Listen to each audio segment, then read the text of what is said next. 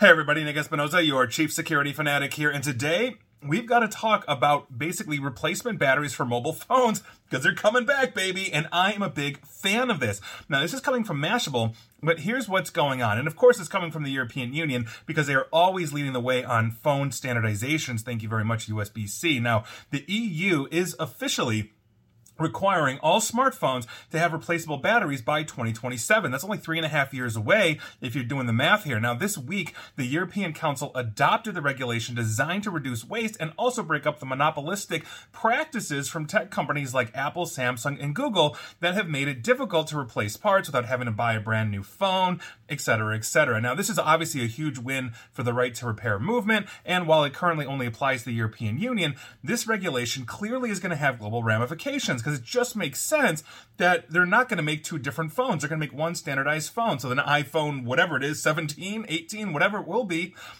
there for the world because everybody is then going to get it thanks to the EU. Now, this regulation will likely impact the global market. Like I said, changing these designs and all of that. As I mentioned earlier, the EU did pass a regulation in 2022 requiring iPhones to have USB-C ports in line with the Androids out there, which are the vast majority of the phones combined.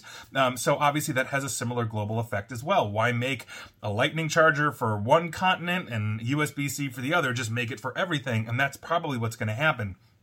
Smartphones must be, quote, removable and replaceable by the end user, end quote, meaning that it's got to be easy to replace the battery without any kind of technical expertise. And if you ever had a cell phone back in the day where you could replace the batteries, yeah, you just pop the back off, pop the battery out, pop in a new one, and you're good to go. Manufacturers have until, as I mentioned, 2027 to adopt the design of their smartphones in order to comply with this law. The regulation applies to all batteries, including those in EVs and also e-bikes, in the hopes of creating a circular economy where waste batteries can be recycled and reused to power electronics. Now, the regulation includes requirements for smartphone manufacturers to collect 50% of the lithium from waste batteries by 2027, and that standard ramps up to 80% by 2031. In other words, we are mining an absolute ton of lithium right now. That's a rare earth element, etc., etc. And so by virtue of that, reclaiming it from, let's say, batteries that are no longer fully keeping a charge and reusing the lithium makes a whole lot of sense. It also makes a whole lot of sense for the environment.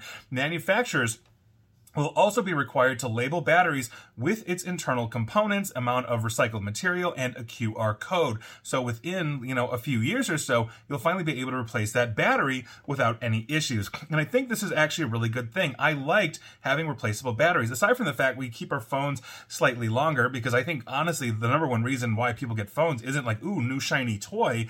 It's because, well, I can buy a battery for, an eighth of the price of a brand new smartphone and just keep my current one longer, which reduces e-waste, but I also like it from a privacy standpoint. These phones that have sealed batteries, even when they turned off, the battery is still on, pinging back. I've done videos and podcasts on all that kind of stuff. So this is a good win all around for privacy, for recycling, for e-waste, for all of these kinds of things. And so this is good. I'm thrilled to have this happen. The only detriment to this is our smartphones, as screens have been getting wider and bigger, they've also been getting thinner. And part of the reason why they can be thinner is by design, that case essentially seals the battery in. If basically you can replace the battery, the case is going to be a little bigger. I think that's a good trade-off, though, in the long run, and we may even come up with slimmer battery designs that even negate that. So we're going to see what happens in the future, but that's the only detraction that I can think of this. But I think that's a very minor point compared to privacy and the environment.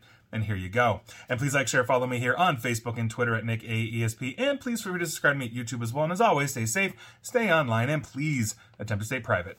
Thanks, everybody.